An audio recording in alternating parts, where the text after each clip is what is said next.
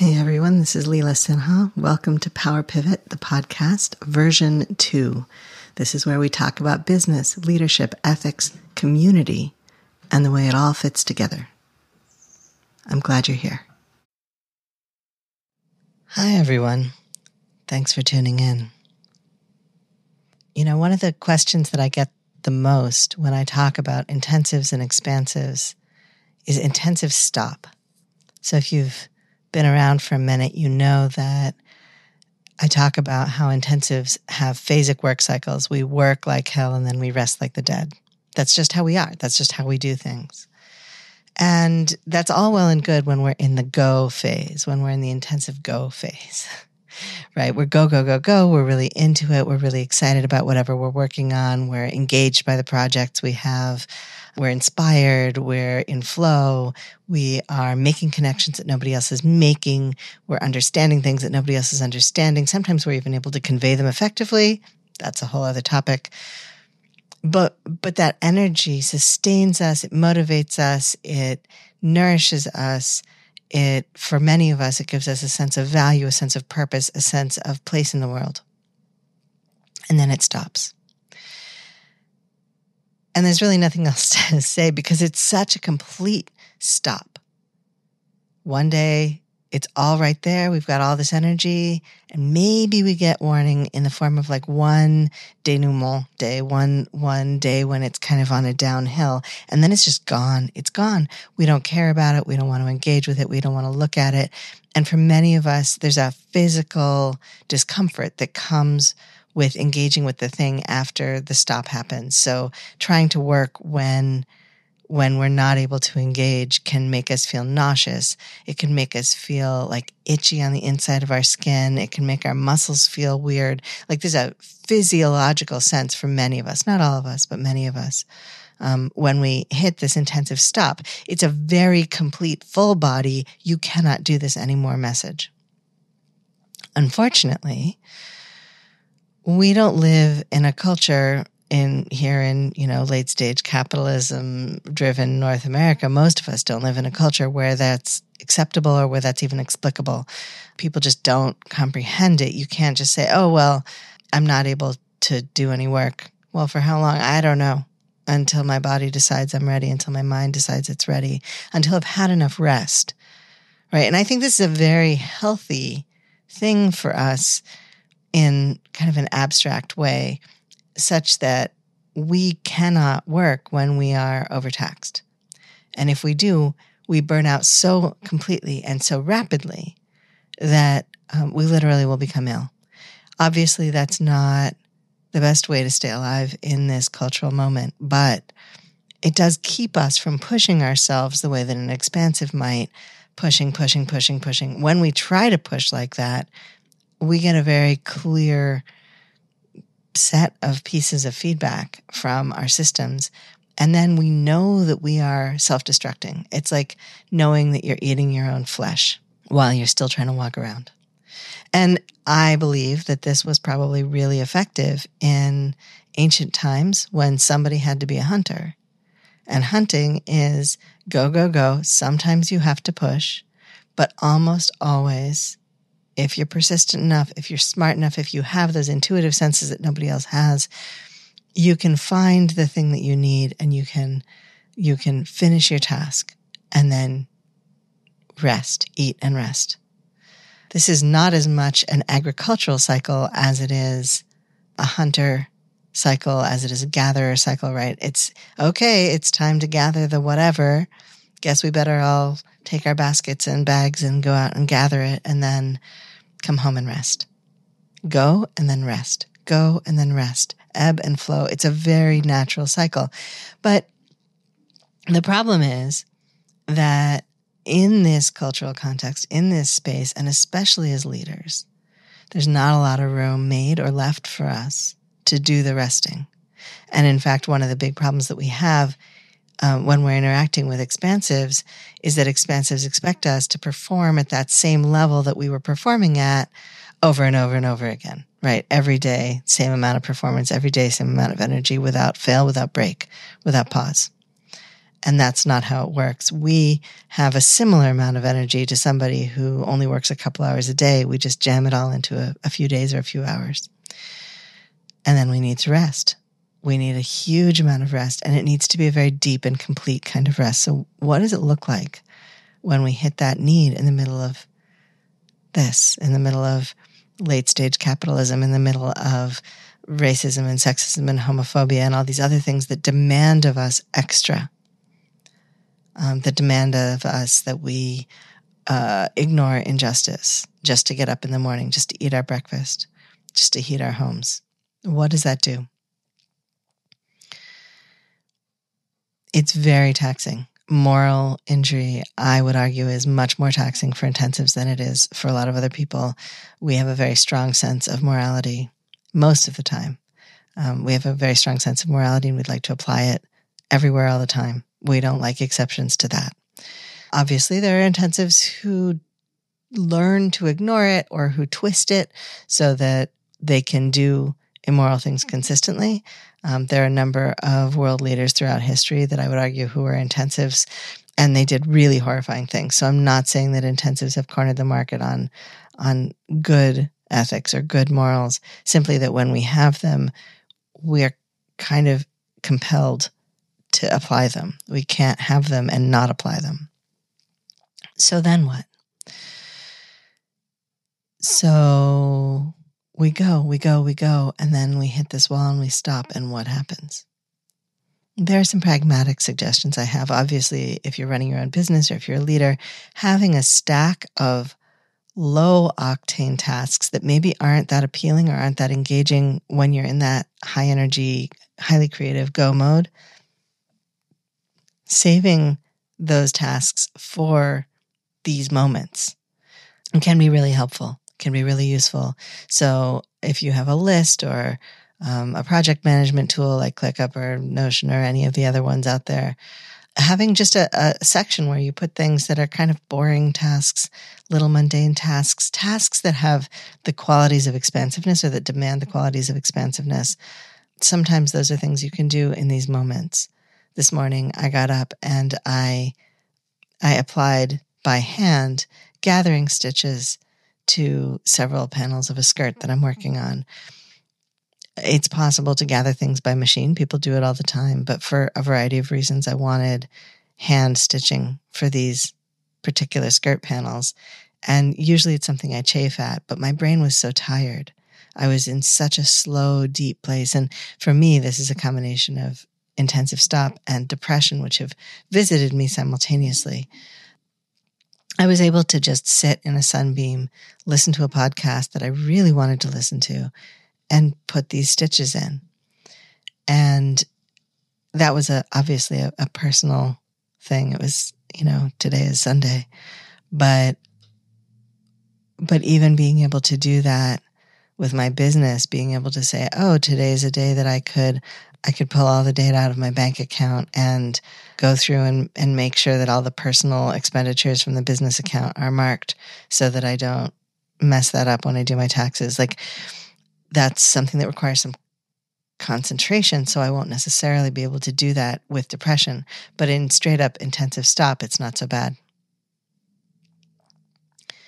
So you can set yourself up to have things that you can do knowing that intensive stop is coming. But the most important thing is not to sit there and flog yourself for not being able to do the big inspired things, to not pressure yourself to show up in the way that you show up when you're in intensive go mode, when you're in intensive stop mode. You can't do it. And insisting that you should is only going to make things worse, because what you need during intensive stop is this complete rest, this complete release of all of the work tasks, of all of the demanding creative tasks. It's not burnout, but it's got some of the similar qualities to burnout, in that you cannot focus on anything. And anytime you try to focus on something, it extends this stop phase. You haven't done anything wrong. This is just how we operate. We go and then we stop. It's not something that we can prevent. But it is something that we can allow to have its natural cycle if we recognize that that's what's happening, and we allow ourselves to put down this intense creativity when the stop arrives. Now, as a manager, you may have deadlines that you need to work around. As a founder, you may have deadlines that you need people to work around. As an employee, you may need to show up in particular ways. So when you're in a work context and you're working with people and external systems and things that have deadlines, in my life as a parish minister, I used to have to preach 3 times a month. That wasn't something I could reschedule. What I could do is have different ways of presenting a sermon, have different ways of creating a sermon, have different tones and attitudes and energy levels for the sermon. Tuck away little contemplative pieces of writing throughout the week. If I was writing in intensive stop mode, I couldn't stop creating entirely, but I could stash material when I was in go mode for stop mode. I could decide I was going to do a sermon that was all reading other people's poetry, which is nourishing. There were options. But in order to use those options, I had to recognize that it was okay for me to use those options and that was what was necessary in that moment. As a manager, the best thing you can do is let people know what the big picture deadline is and discourage people from taking on a lot, even though they look like they can handle it. Like if there's 3 weeks and they have a project that should take half of 3 weeks, maybe give them a couple of little projects rather than another 3-week big project, because that other 3-week big project is the thing that's going to put the pressure on, right? And if they're okay, if they don't hit intensive stop during those 3 weeks, it'll be fine. But if they do hit intensive stop during those 3 weeks, then what's going to happen is they're not going to have the capacity to do everything they said they were going to do, and then they're going to feel bad about it. And then they're not going to know what to do next. So if you can make the space for them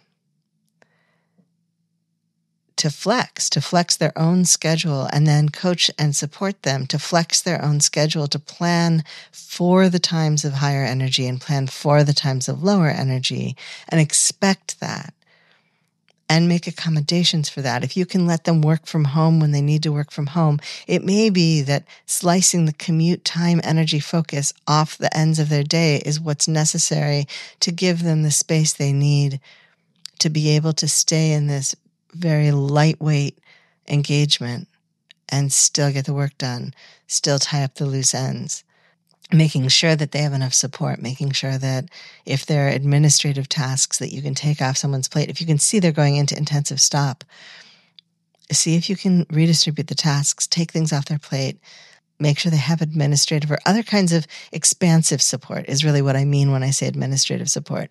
Support for things that, whatever it is, it doesn't come easily to them. Because ideally, that's what we do for everyone, right?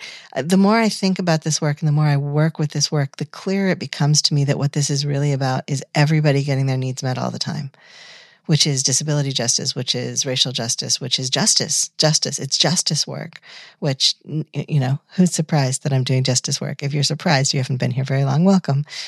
It's not surprising that I do justice work, that I developed another angle, another form of justice work in the course of trying to enact a better workplace, a more supportive life for people, more joy, less pain, more pleasure, less pain. So it looks like knowing what tasks you can do when you're in intensive stop. It looks like offering your people as much support as they need when they're in intensive stop, offering yourself as much support as you need when you're in intensive stop. It means cutting everything you possibly can off your calendar. It means listening to your intuition. When your intuition says, I don't really want to do anything on Tuesday and there's nothing on my calendar, but technically I'm supposed to leave that time open so people can make appointments. It means blocking the calendar because you don't know whether you're going into intensive stop. You can always fill it up the day of. There's always plenty to do. We all know that. But you don't have to fill it up. You can just leave it spacious and open and soft. It means allowing yourself to do something that doesn't look work-related even in the middle of your workday, because that's probably going to free up the brain cells. It's going to give you that nourishment, that replenishment, that space that you need to ease back out of intensive stop. But the thing is, there's nothing wrong with intensive stop, right? The thing that makes it challenging or difficult is the environment we live in, the society we live in, the demands that are put on us externally. But there's nothing morally wrong with stopping. There's nothing morally wrong with resting. And of course, this dovetails brilliantly with the NAP ministry and other people calling for a culture of persistent rest, a culture that elevates rest, especially for leaders. Often we say, okay, well, rank and file folks need a break every so often, but leadership is expected to be able to be on call, and that's part of how we justify the amount of money that we sometimes pay high-level leaders. Honestly, I think we should pay everybody more. And I think that high-level leaders do take on a level of responsibility and attention, persistent attention to whatever they're doing that explains some of the salary differences. But I can also absolutely see the argument for, Madeline Pendleton's method. She's very well known on TikTok. If you haven't seen her TikToks about running her business in LA, it's absolutely worth spending some time watching them. She runs her business with a level pay scale. She, the owner, and everybody else, everybody earns the same. They divide the profits evenly. And that makes a lot of sense. But, equitable business models aside, I think the most important thing that we can consider, I think that money is very important, don't get me wrong, but I think that we also have to consider equity of dignity, equity of grace, equity of support. And when we start to look at those things often cost little or nothing for the business to do if you're already justice-oriented. If you're not already justice-oriented, they might change your bottom line. But when you're thinking about doing things in a fair way, in a healthy way, in a supportive way, that makes a difference. And that's what this work is about, is making sure that even in your moments of pause, even in your moments of rest, that no matter what is happening, you and all of the people who are with you are well supported. And that means that when there's an intensive stop, you have to make space for stopping, which means buffers, which means not as much commitment, which means not driving as hard, which means taking a breather, which means little things like not caring if somebody's knitting in a Zoom meeting. It doesn't matter if someone's knitting in a Zoom meeting. And it means nourishing people with work that is appropriate to their current mental state as well as their overall capacity. Thanks for listening. Talk to you soon. This has been Power Pivot, the podcast. I'm your host, Leela Sinha. Thank you for listening. I offer gratitude for the earth and sky and the support and care of many who cross my path. Our post-production assistance is provided by William Jameson, and you can find him at jamesonav.net. You can find more of me and my work, including leadership consulting and keynotes, at intensivesinstitute.com.